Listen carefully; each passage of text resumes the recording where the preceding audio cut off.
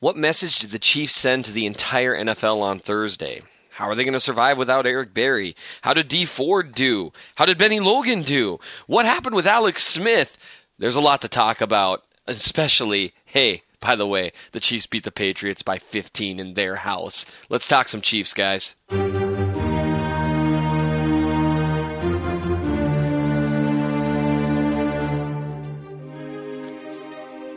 Welcome to the Chief in the North podcast, the land of 10,000 takes. I am your host, Minnesota Chiefs fan. It is a good day to be a Minnesota Chiefs fan. It's a good day to be an anywhere Chiefs fan. You could be a Missouri Chiefs fan, a Kansas Chiefs fan. You could be a Chiefs fan from I don't know, like Arrowheads Abroad. Those guys are from all over the place. You could be a Chiefs fan from anywhere, and it is a good day to be a Chiefs fan. The Chiefs basically just demolished the Patriots, and yes, it was a tight game through three quarters, and then they proceeded to stomp them all over the fourth quarter and basically drink their tears in front of a national audience. It was fantastic. Better than I could have hoped. It was just such a great game. I know every one of you, I'm sure, enjoyed it. If certain parts probably gave you a heart attack, but it was a good game. And what made it great for me was it wasn't just a game where the Patriots played poorly or the Chiefs got a few lucky breaks. In fact, I recently wrote an article on Arrowhead Pride that got posted. Is that is the type of game the Chiefs normally lose. They lost the turnover battle. They gave up over 24 points. It's not like the special teams played kind of poorly, to be perfectly honest. Anthony Thomas had a rough day. They didn't make any huge dominating plays on special teams like you normally see in a win like that against a good team. And instead, what happened was the defense, while they gave up some yards and some points early, they clamped down late. They held Brady to an awful second half for the most part. And then in the end, just put the hammer down with and without Berry, which we'll talk about in a little bit. And it was just so impressive. In the meantime, the offense looked unstoppable, racking up 42 points against the Patriots defense, which was the number one scoring defense in the league last year. It was great, but you knew all of this already. And that is not what the Chief of the North podcast is all about. We're here to look a little more in depth. So we've got a lot to talk about here. I want to talk a little bit about the message to the rest of the NFL, how the Chiefs can get along without Eric Berry. I want to talk about Bob Sutton's game plan against New England, what I loved about it. I want to talk about how the corners performed, at least by my eye, with a little bit of all 22 review. I want to talk about Dee Ford, Bennie Logan, Justin Houston, the offense in general. I want to talk about Tyreek Hill. I want to talk about Kareem Hunt. I want to talk about Alex Smith. And if there's time, I want to talk a little bit of Eagles preview as well. And so, yeah, there's a lot going on here, guys. And so we're going to see how far we can get. My hope is that we get all the way through it because there is just so much to talk about. Again, it's a great time to be a Chiefs fan. So first things first, I want to talk about the message that got sent to the rest of the NFL on Thursday. And I mean, you can take, whatever you really want from it. You can sit there, but you can sit there and say all kinds of different things because the Chiefs had a lot of great things happen. But here's the primary thing that I took away from that win is that this Chiefs team, and we already knew this a little bit last year, but now we know it even more so now than ever, this Chiefs team can beat anyone, anywhere, anytime. Doesn't matter who the quarterback is, doesn't matter who the coach is, doesn't matter what the defense is like, doesn't matter what the offense is like. The Chiefs can beat anyone in any situation, and they can come back against anyone in any situation. Last year they had the monster comeback against San Diego. People could say, well, it was just San Diego. Let's see them come back against, New England in their house. And that's exactly what they did. They took a punch, they went down early, they had that awful fumble, and I actually tweeted I'm having flashbacks to the Pittsburgh game. And they came back. They kept a cool head. They kept executing. Credit should go to Alex and the offense and Andy Reid for executing a very calm drive after the defense stepped up huge and stopped the Patriots on fourth down. The Patriots tried to put the hammer down and go up 14-0. Instead, they got no points. Then the Chiefs drove down and scored, and suddenly it's an even ball game. And so that was just so incredible to watch them stay calm and keep playing, and they played well. They came back. So that's the primary thing that I think any team has to look at and say, wow, the Chiefs can beat anyone. But another thing is that the offense didn't look like a weakness anymore. And hey, it's one game. So we'll have to see moving forward what the offense looks like. But there was a lot of stuff out there that didn't look like a fluke. What it looked like, and we'll get into this a little bit later, it looked like the Andy Reid out coaching a brilliant defensive coach, but not only that, it looked like the mismatches that we've been screaming about with Tyreek Hill and Travis Kelce, and now apparently Kareem Hunt paying some big dividends. So we'll talk about that. We'll talk a little bit about the defense too. I think they sent a message to the NFL. And I know you could say, well, they gave up 27 points, but the longer the game went on, the more they clamped down on the Patriots. They only gave up 10 points in the second half, and honestly, they did about as well as you could expect against Tom Brady, because him and Gronk made a few plays that wasn't much you could do about it. Now, the run defense, that's something we can talk about, because there's one very specific problem on the run defense that I'm very concerned about. However, overall, you saw a defense that made plays down the stretch, and most importantly, on the last 2 drives New England had when they were desperate for anything, and they still had time for a comeback, they put the boot to the throat and didn't let them do anything when Sutton released the hounds at the end of the game, specifically Justin Houston, and that'll be its own section, but that should be a message to the rest of the NFL. Justin Houston is back. And the ease with which he racked up a pair of sacks in the fourth quarter after blowing up some plays previously, being strong against the run on his side all day, he looked great, despite kind of a unique game plan that had me, screaming at my TV that he was constantly dropping into coverage, and or if he wasn't doing that, he was part of a 3-man rush and had 3 guys blocking him. And so people were like, oh, where's Justin Houston? He's not doing anything. So, well, he's the guy with 3 guys blocking him. That's what happens when you got a 3-man rush. You can double or triple team the best rusher, and that's what was happening. The Patriots would end up with 6 guys blocking 3 guys. It was insane. But then down the stretch, when he got a couple of one-on-one situations, he just ate New England's right tackle alive, and it was beautiful, guys. It was beautiful. The stab slap he had, where he just took out the right tackle's left shoulder to get him off bounce, swiped aside his hands, careened right around the edge. He almost ripped the ball out of Brady's hands. It was beautiful to watch. So they sent the message that they can beat anyone at any time, that the offense looks actually dangerous this year, as in some big plays were stuck, as in if you make one mistake against Tyreek Hill and Alex Smith, you might be paying in the form of 6. And that is not something we're used to saying. It used to be if you made a mistake against the Chiefs, unless Jamal Charles did something incredible, you might see a 20, 30-yard gain, but that was it, unless maybe Travis Kelce occasionally. Now they look dangerous in the passing game, at least to enough to make you pay if you make any mistakes. And then finally, the defense, they played fairly well against a tough offense. You got to remember, there were people going into this game, regardless of Julian Edelman's presence or absence, that were saying, oh, it's not going to matter. He's just that good. Well, now everyone's saying, oh, Julian Edelman was out. It was so important. Well, Amendola went down. Let's be honest. That is not what people were saying going into it. They were saying, man, with Tom Brady and Brandon Cooks and Gronk and a good stable of running backs and a way better offensive line and then some support players, it's not going to matter that Edelman's out. Now all of a sudden, everyone's concerned because the defense did a good job against him. And talking to the defense, you get the one fly in the ointment of all this, and it is a whale of a fly to swallow. Eric Berry's down with a ruptured Achilles. You've had time to adjust to it emotionally now by Monday. I've had time to adjust to it emotionally. Look, I can't sugarcoat it for you. I've had so many people ask me on Twitter, how will they replace Eric Berry schematically? Well, they won't. They can't. You can't replace Eric Berry. And that's not just some kind of platitude. There literally is no one else in the NFL that can do everything he does. The closest 2 guys, maybe Cam and maybe Harrison Smith, he's just too good at too many things. You can line him up everywhere. That 4th down stop in the first quarter, there's maybe 2 safeties in the league that can make that play. He lined up against Rob Gronkowski, one of the best mismatches in NFL history, and he didn't shut him down completely.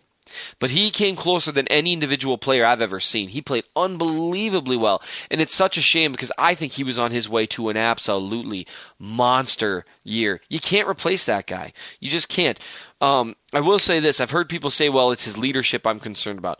I know this sounds whatever. I appreciate what Eric Berry brings in that regard. I'm not as worried about that. With Derek Johnson and Justin Houston out there, I'm not worried about the leadership aspect. You also got to remember that Ron Parker and Sorensen have been there for a while now. And Marcus Peters, for as much as he can come across like a hothead, you know that he cares. You know that he's passionate. They've got a lot of veteran players on that defense. So I'm not worried about that side of things.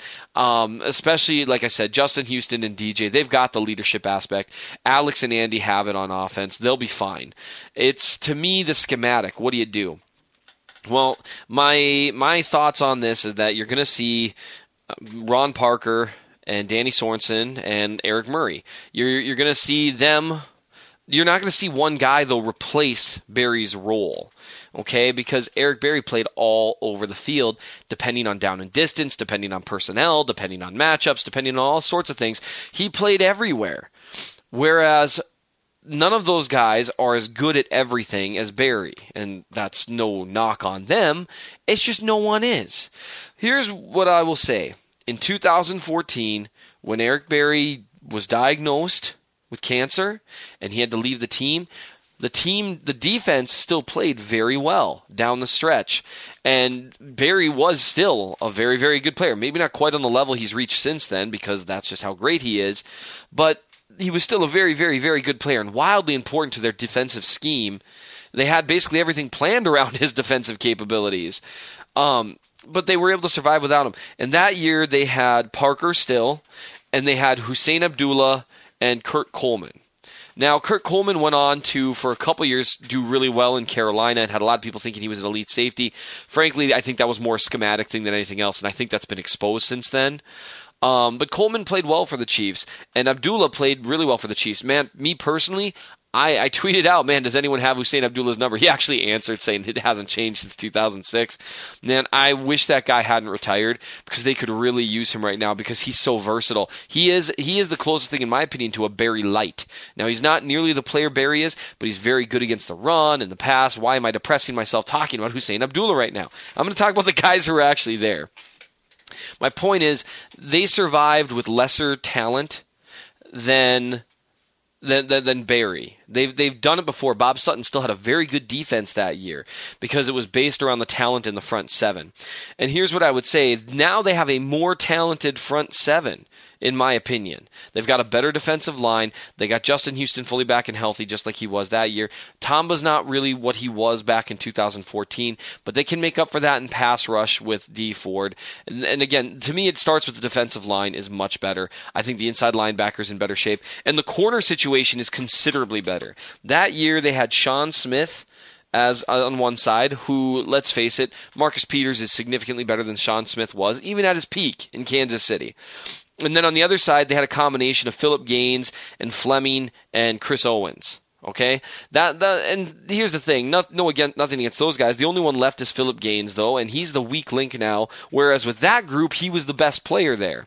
Terrance Mitchell is significantly better, and we'll talk about him in a bit, than any of that group played that year. Even Gaines, because Gaines was in and out with injuries. Although Gaines had some really good games that year, I think Mitchell is more suited to what you want to see out of Sutton. I think Steven Nelson, when he gets back, that one's kind of a blow. But when he gets back, I think he is also a guy who can really help out and play better than any of those secondary corners. So your cornerback situation is significantly better. Your linebacker position, your defensive line especially, is way better. Your linebacker is at least the same, maybe a little better. And so you've got a situation that they've handled this before and been okay. What I think they're going to do schematically, I think they're going to change things up a little bit, maybe be a bit more traditional in how they use their safeties, at least with regards to Murray and Parker.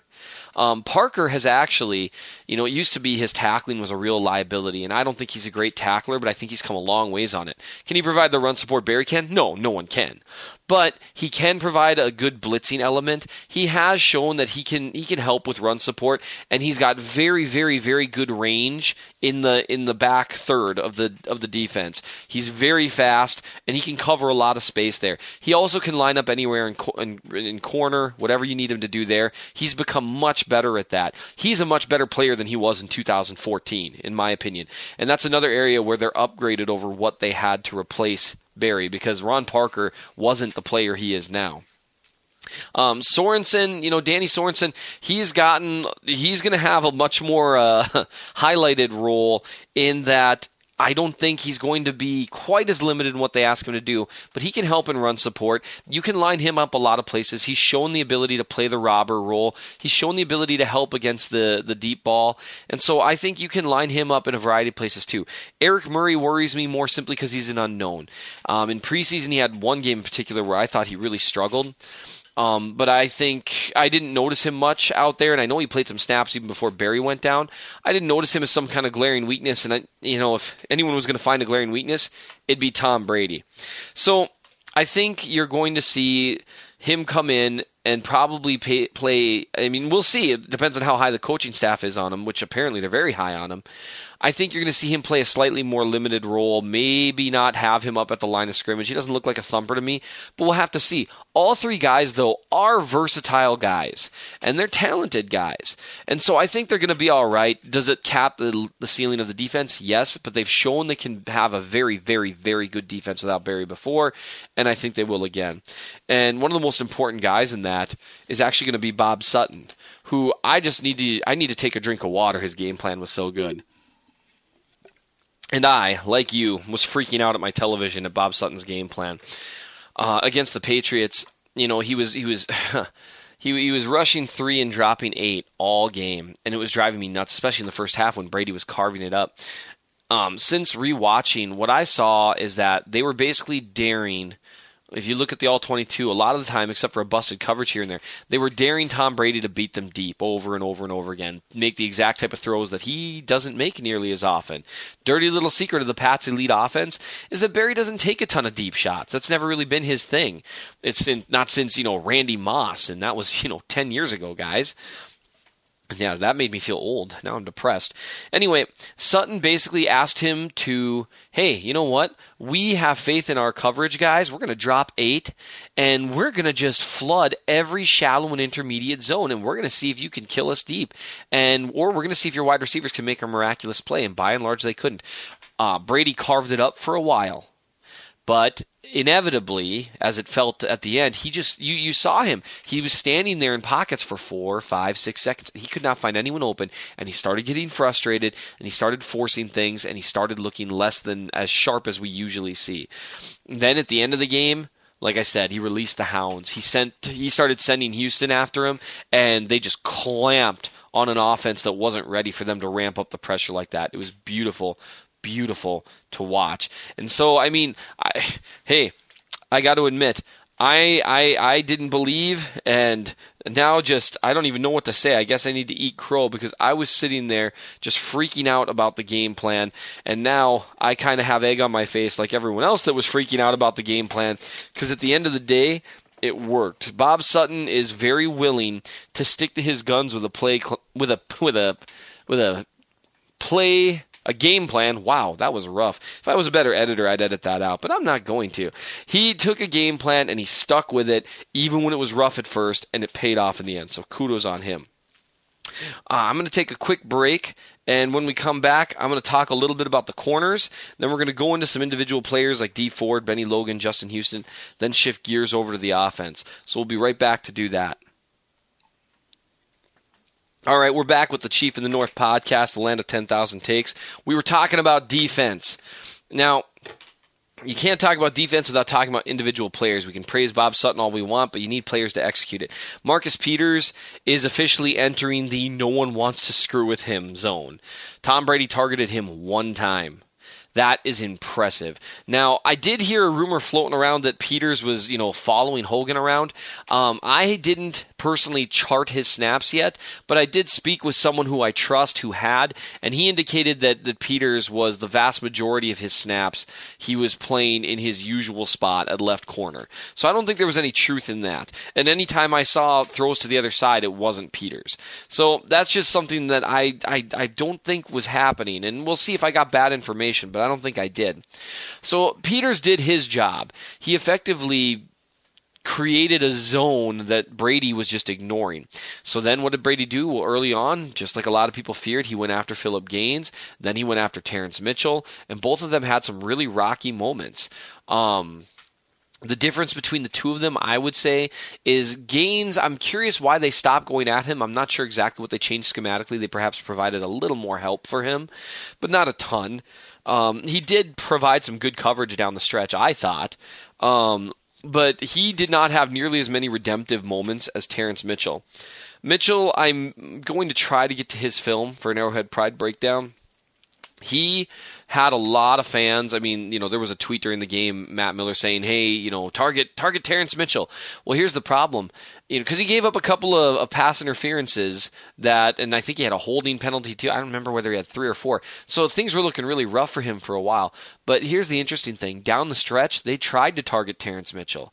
And he made some of the most clutch deflections to close out the game, including that unbelievable breakup with the deep ball on the Patriots, I believe was their second to last drive, where Mitchell missed with his initial hand coming over the top of Cooks and then swatted with his left hand. Just a fantastic breakup.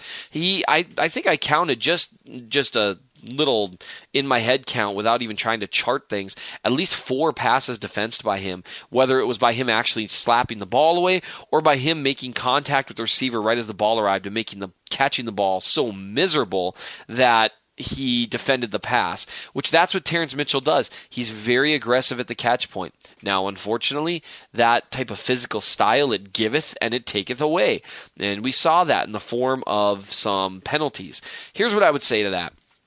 Terrance Mitchell was matched up against his absolute worst type of matchup against the Patriots at times against Brandon Cooks. Brandon Cooks is one of the fastest receivers in the NFL, and he's not just fast, he's a good route runner. And that is not an ideal one for Mitchell. Because, Cooks he's a burner. He's faster than Sanders. He's faster than almost any receiver you're going to see not named Tyreek Hill. And that's his biggest thing is deep speed. He's got very good quickness. He's got good physicality. He's got good mirroring skills. But sprinting down the field is not where he is elite. I think he's about average there. And it got taken advantage of by Brandon Cooks a few times. And so what he did to compensate is he got grabby. And that got called. Which, honestly, I will give up a few of those. I really will. And because you can't expect every corner to be elite. And I don't expect it with Terrance Mitchell. I'll give up a few of those if it means he makes playing against him miserable week in and week out. I think that's what he's going to do. If I'm a receiver, I hate playing against that guy. I hate playing against him because he's grabby, because he keeps hitting me, because it just keeps going throughout the game. So we'll see where it goes from here. He had about as tough a matchup as he's going to have all year because it's the exact type of receiver that gives him problems, and he's got Tom Brady throwing at the guy. I don't think it gets tougher for him this year. Much like for the Chiefs, this was supposed to be the hardest game on their schedule, and they won. And this was supposed to be Mitchell's arguably toughest matchup, and while he didn't win, he held his own, and he made plays down the stretch when it mattered. And so I'm not too turned off on the corners because you got to remember the offense and the quarterback that they were playing. I thought they acquitted themselves very well. I'm really encouraged on how they'll hold up, and they'll get some reinforcements from Nelson here in a bit. It'll be interesting to see how they do against a significantly inferior Eagles wide receiver group and quarterback. Not trying to knock Carson Wentz, but he's clearly inferior to Tom Brady. So it'll be interesting to see how they do. Sticking with the defensive side of the ball, I've had a lot of people ask me about Dee Ford. I haven't reviewed his snaps. I've watched him a little as I've gone back and looked, and he was pretty quiet. He had a few quick pressures, and then near the end of the game, he had a few more pressures that kind of helped create an overall chaos atmosphere for Tom Brady. Rushing the passer, I think he did all right. It was such a weird game plan for the Chiefs that it was tough to really judge the edge rushers because they were either dropping into coverage, because Ford was doing that a ton too. And for what it's worth, I like Ford dropping into coverage. He's really fluid in space. I think he might be better at it than Houston. Although that's saying something because Houston's very good at it. He's just a little quicker. And so, he would drop in space. When he had some chances to rush the passer, say part of a 4-man rush, he did just fine. He looked good from that side, which is encouraging to me. Where I'm concerned with Dee Ford, and you all know where this is going, is he looked like an absolute turnstile of a run defender. He looked like he was getting faked out by misdirections. He was letting the edge get away from him by either running too far upfield or just getting mauled by a tight end. He did have a couple good plays when the runs went the other direction and he pursued down the line. He's gotten very good at that. He had one really great hit doing that. But overall, I got to say, if there's one area on the defense that I'm actually really worried about, oddly enough, it's not Eric Berry's injury. It's not, because I really do, all the stuff we talked about earlier, I have confidence in Bob Sutton to scheme around it. And I have confidence in that secondary and that front seven's overall talent to compensate. My biggest fear is what got put on film against the Patriots was any time they ran left, unless you saw a great play from Barry or from DJ or from a defensive lineman, I mean, it just was ugly. And that is going to get looked at and exploited, especially against a team that loves to run like the Oakland Raiders. That's something that concerns me deeply because they are a physical. That's when I think about the Eric Berry loss, the Raiders games are the ones where I go, ugh. Because especially I'm recording Sunday, and Marshawn Lynch, from everything I'm reading, looked like himself. So that's going to be one to keep an eye on because the Chiefs' run defense looked improved in a lot of respects. But when they would run at Dee Ford, he didn't have an answer. And he's got to figure that out. I will be willing to say this right now. If he doesn't figure out run defense, I don't see them sticking with him past his rookie deal. I just don't. I think he'll demand too much money in the open market because he can get after the passer. And I think he'll rack up some sacks again this year.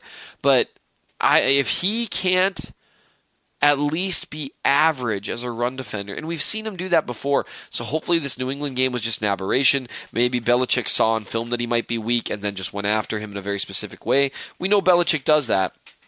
But I'm concerned moving forward. So we'll see how he looks against the Eagles, but keep an eye on that. And speaking of run defense, we're trying to fly through these. Like I said, we got a lot to look at.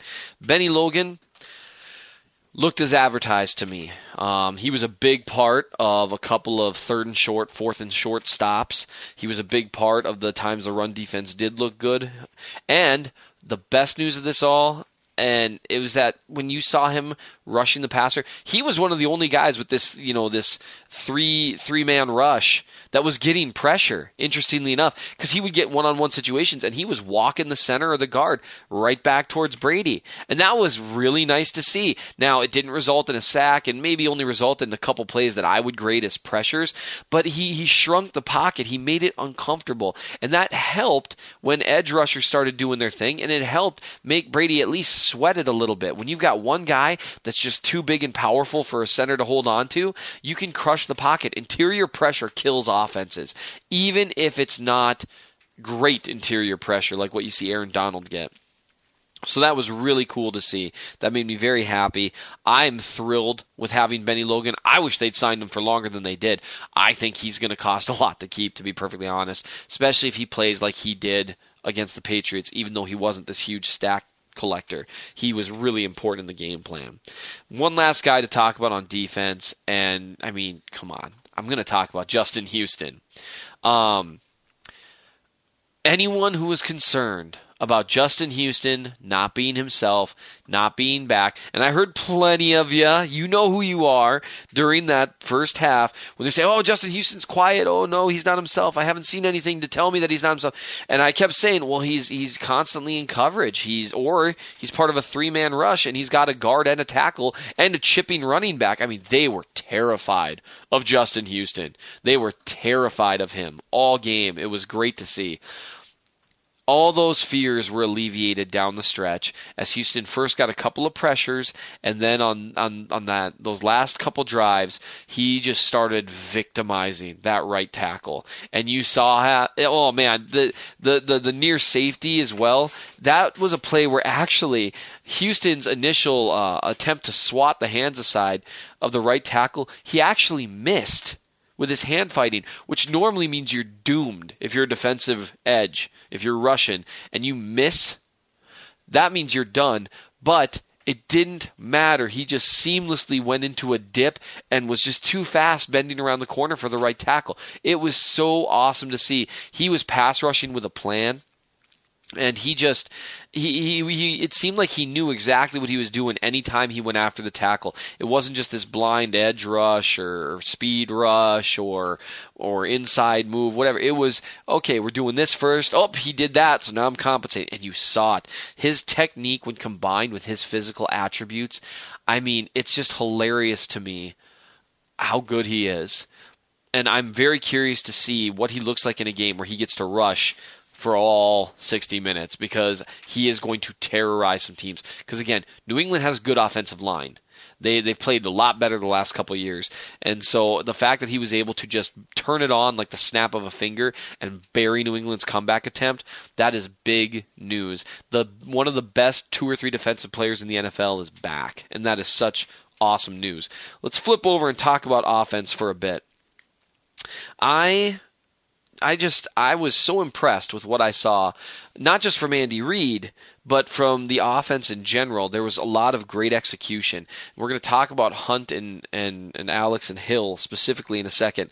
But one thing I noticed is that the blocking was very good on most plays. There were a few, you're always going to get, in an NFL game with, 50, 60 plays, you're always going to have a few where there's quick pressure. No one's perfect. But by and large, we saw multiple snaps where Alex had time to sit there and survey the field, and he did. And you saw they had a few kind of complicated plays where they had to execute a few different things. And they did. They executed very, very well. They were overall just incredibly impressive. And I've been saying over the last year or so that the more I've watched them, the more I've viewed some of the Chiefs' offensive failures as execution related, not scheme related or Andy Reid play calling related. That's kind of something I've changed my tune on for the last year the more I've watched, as I've seen Andy's route combinations result in success, or I've seen man, if that guy had just hit that block, this would have been a big gain. You see him putting them in position to succeed. It's about execution at this point. And their execution was very, very good the vast majority of the game, and that's how you hang 42 points on the Patriots in their house. And, Reid, he coached a heck of a game. It was really interesting. I've read a bunch of interesting articles since then talking about the fact that Andy Reid essentially ran what could best be called a weird hybrid offense of his traditional West Coast offense and a college spread offense, right up to those shovel pass, technically they're screens, whatever you want to call them, up the middle to Travis Kelce, which are really multiple read option plays where Alex reads the defense during the play and then decides whether to keep it himself, hand off to the running back, or shovel it to Travis Kelce, which that's a series of good options to have if your options are, okay, I'll either hand off to Kareem Hunt, or if the defense overplays that, I'm going to take off this way, or if the defense overplays that, I'm going to shovel it to Travis Kelce, or whatever order those reads are in. They did a good job executing them for a couple of first downs. They did it with Albert Wilson, too. And so, Reid just threw things that I had never seen them do multiple times. They forced busted coverages with their route combinations. I'll just say one particular play really summed up what a great job Andy Reid did in this game, and that was the long touchdown throw to Kareem Hunt. Which, let's face it, the execution was beautiful. Alex delivered a ball. I think you could really say this and actually mean it. I think it would have been literally impossible to throw that ball better than Alex did down the field. Because, Hunt caught that sprinting, and as was pointed out by the broadcaster, has been pointed out by a few analysts since then, if he has to slow down at all, that's not a touchdown. And that's the difference between good execution and great execution. That's why, a throw like that, yeah, he was open, but that was a franchise QB throw because he hit him in stride. It's a lot like the Tyreek Hill touchdown, which was an easier throw because Hill was way more open. But once again, he hit him in stride. Hill didn't have to slow down much to get it. He had to slow down barely, but to be fair, he's Tyreek Hill. That's what makes those a franchise QB throw, because it doesn't just become a 50-yard gain when they get tackled. It's a touchdown because he threw it on the money. That was something I saw differently out of Alex. But I've digressed there. It wasn't just about that play, the execution there. What it was about is it was just brilliant. Pre-snap, they had Tyreek Hill motion around in that jet sweep action towards the right side. And that brought McCourty, the Patriots stud safety. Man, did he play well. That guy was very impressive. Maybe the Chiefs should trade for him. Goodness. That brought him screaming out of the secondary where he was showing like he might be single high to compensate for Hill, which identified him as actually in man coverage on Hill, and then they rotated another safety back. Well, that other safety, for one, he's not McCourty, and for two, they compensated for this, and this is the beauty of Andy Reid's offense. They compensated for the idea that they might send another safety to rotate in back there by sending Kelsey on a crosser, which pulled up the safety, and now you've got a linebacker in solo coverage against Kareem Hunt, taking off down the seam. And that's an action that not a lot of NFL offenses do, sending their running backs on these go routes from the seam, from the backfield, especially down the middle of the field like that.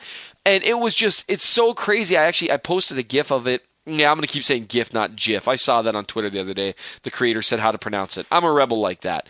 But I posted a GIF of that showing that the motion that Reid called out there, it's what created the one-on-one matchup down the field that Kareem Hunt won, and it was just a beautiful thing to watch. Andy Reid was at his best on a lot of those play calls, was just manipulating the daylights out of the defense.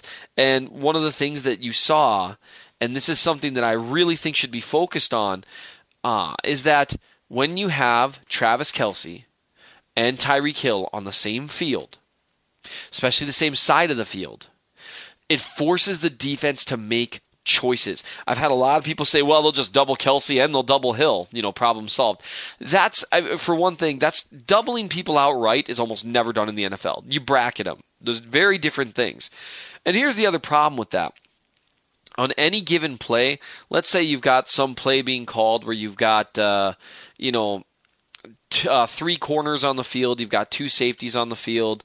So what is that? 5 guys. You got 4 defensive linemen or 3 defensive linemen and 3 linebackers.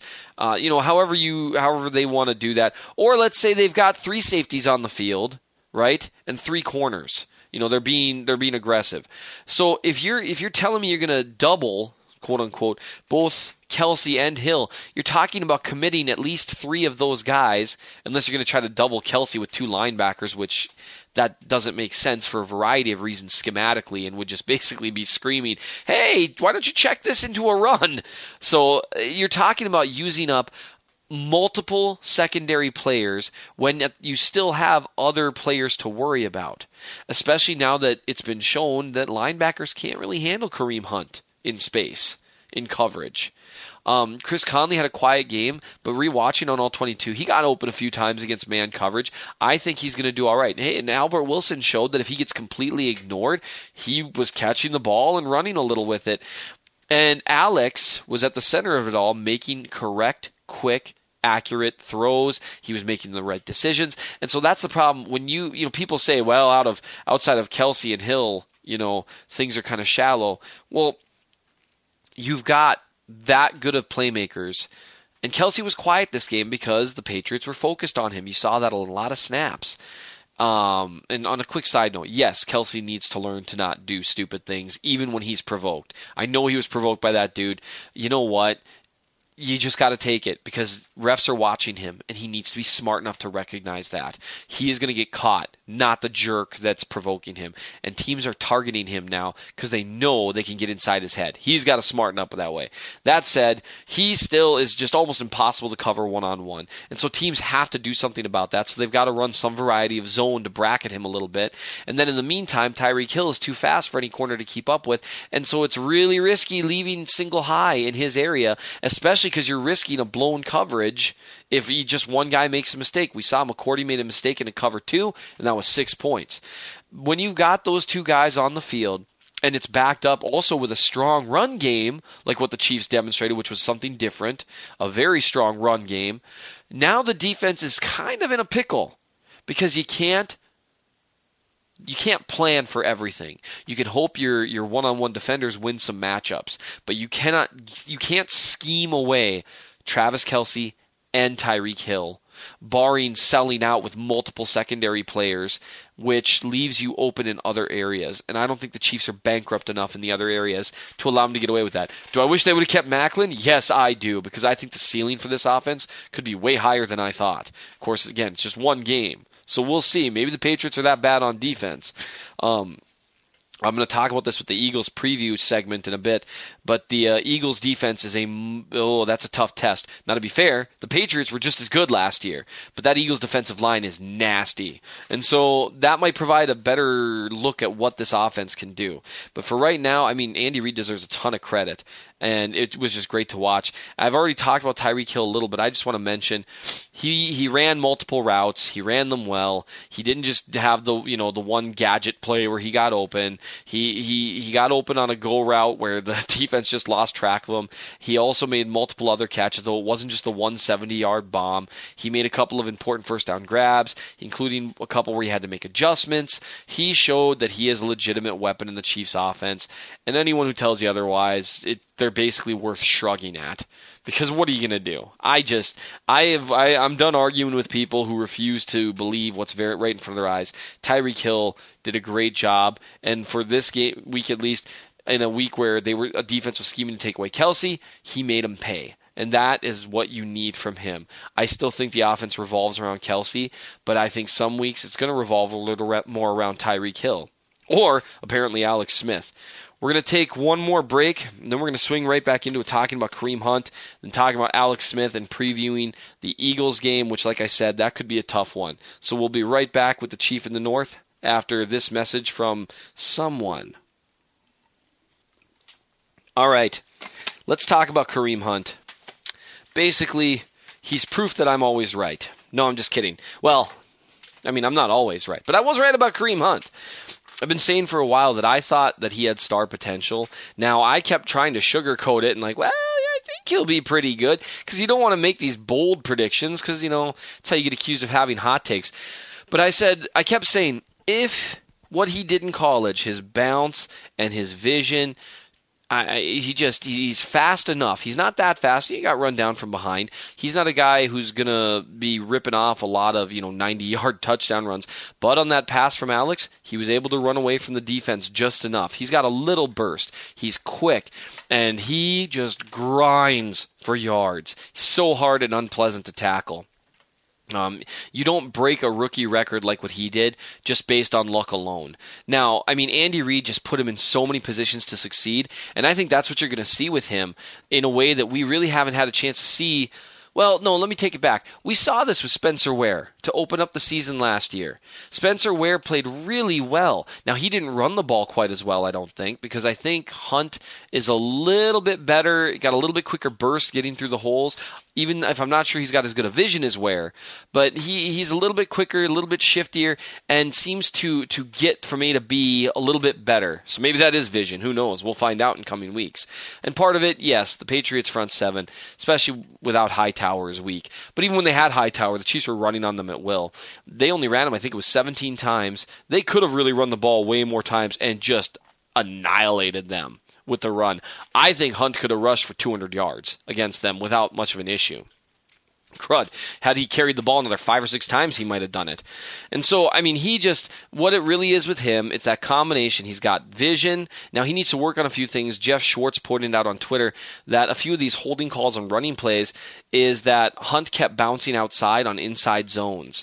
And he did that a couple times, and the problem is that puts tackles in a bad spot because they're not looking to seal the edge. And then when they realize the runner is trying to go around there, they got to try to stop the defender from getting to the edge, and that almost always leads to a hole. They don't know he's going to go that way, but they try to adapt, and it leads to a holding call. It's like when a quarterback moves to the wrong spot in the pocket, and it's different from what the play call is. You can't blame a tackle for suddenly when a guy breaks off and runs the other direction. It's like, hey, where's my rusher? Oh, he hit my quarterback. So he needs to work on that a little bit. I do think occasionally his vision isn't quite as good as it could be, but overall he does a good job finding holes and exploiting them decisively. It helped a lot that the offensive line run blocked very well. Mitch Morse was incredible. I love that man. Seriously, he is great. Anyway, one day I'm going to meet that dude, and it's going to be awkward. I'm going to have to be like, well, just so you know, it's a bit of a shtick, Mitch, I swear. And then I'm going to give him a giant hug. It's going to be really great. I'm excited for that day. I'll have to have my wife with me so he doesn't get concerned. Anyway, Hunt, he showed out as a receiver. Good hands, good bounce in the open field. He showed the complete package to be a star in the NFL, and especially in Andy Reid's offense, because Andy will constantly put him in a position to succeed, and he looks like he has the talent to to make it work when he's put in those positions. Because of Tyreek Hill's existence, because of Travis Kelce's existence, Hunt is going to get some opportunities, and he looks like a guy that's really going to take advantage of him. And he looks like he's going to take advantage of them to such an extent that I really think he's going to make defenses have a tough issue. Because think about this, if you're the Eagles this week, what are you planning for?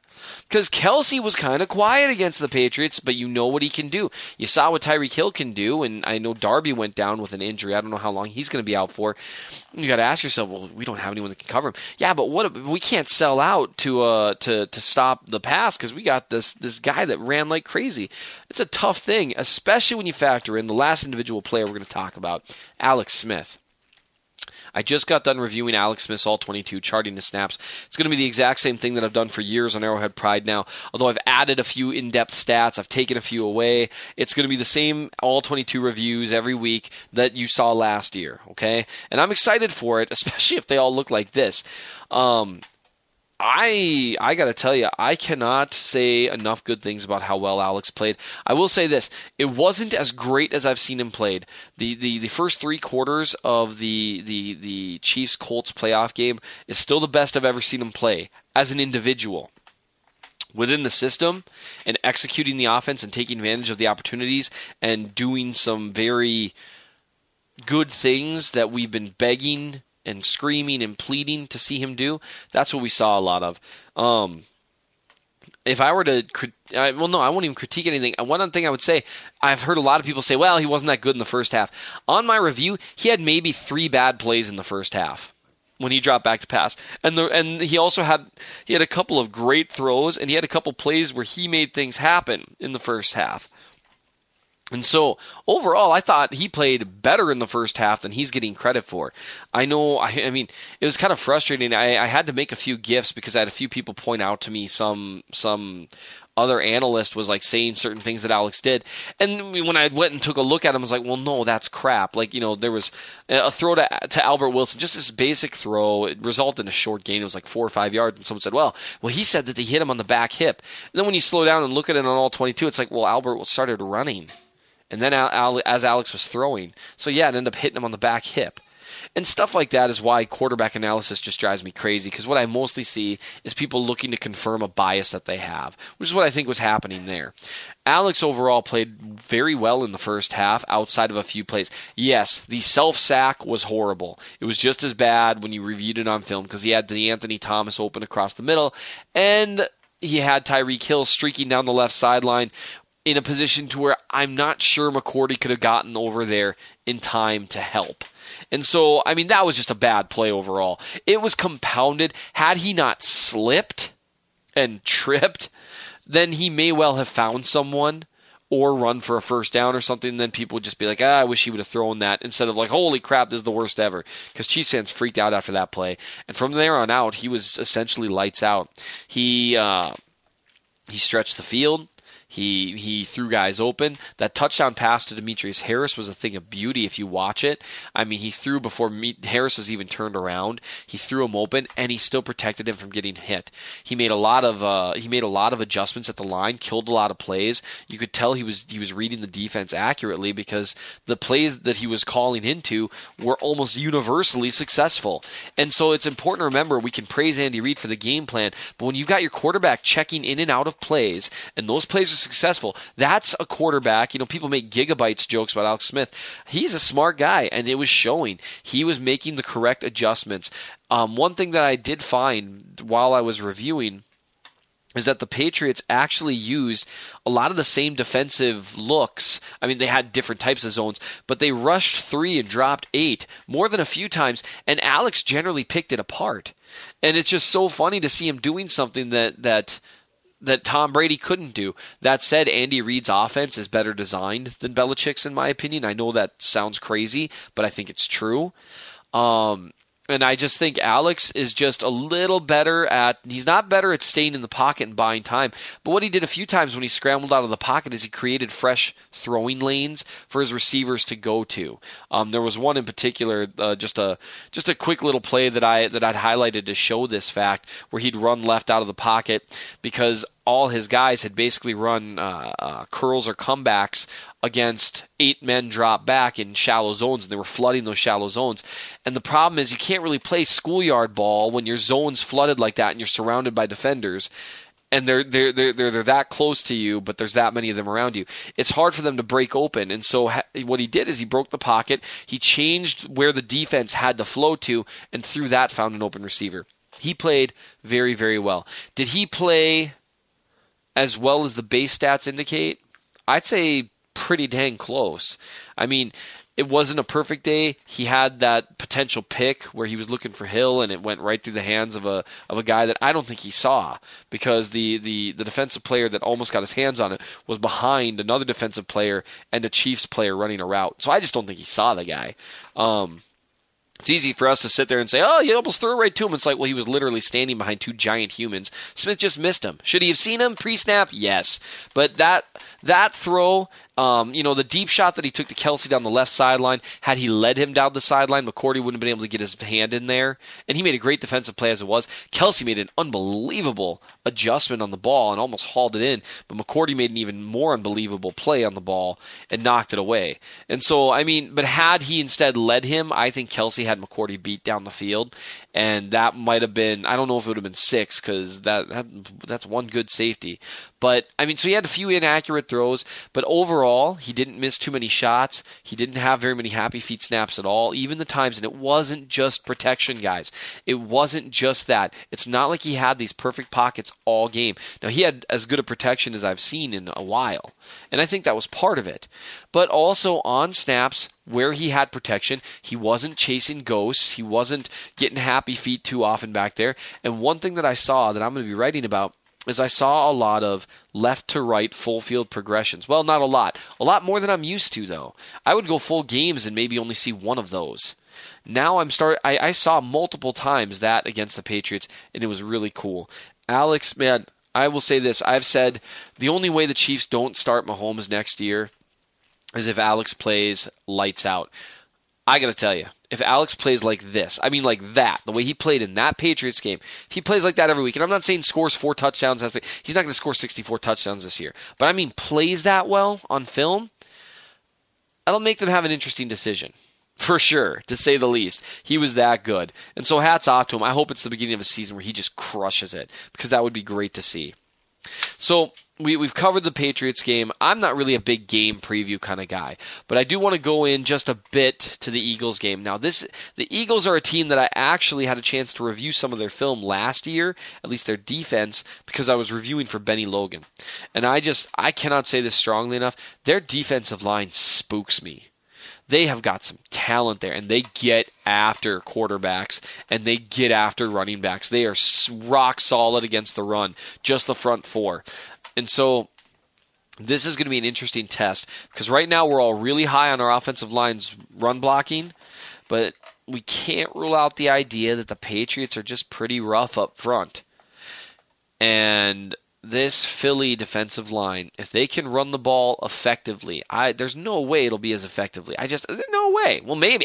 I don't want to say no way after what I just saw happen, but I would be very surprised. But if they can run even just effectively against that defensive line, there aren't a lot of teams that spook me run defense-wise. They are just that. They're just solid, they're strong, they're fast. Fletcher Cox is a monster. Now, of course, one thing with regards to their run defense is they don't have Bennie Logan anymore. That said, it's still a very talented defense. Got some holes in the secondary that what we're going to need to see, I think, is Alex Smith exploiting those with Tyreek Hill and Travis Kelce.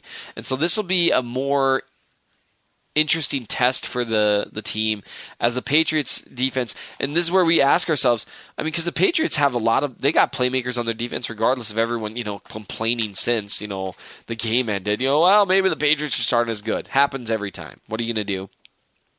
But this will let us know, because again, the Patriots game was one game.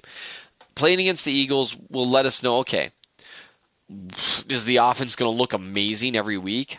I would be stunned if that were the case, but that would be a great surprise. But it would at least let us know if the offense still looks good.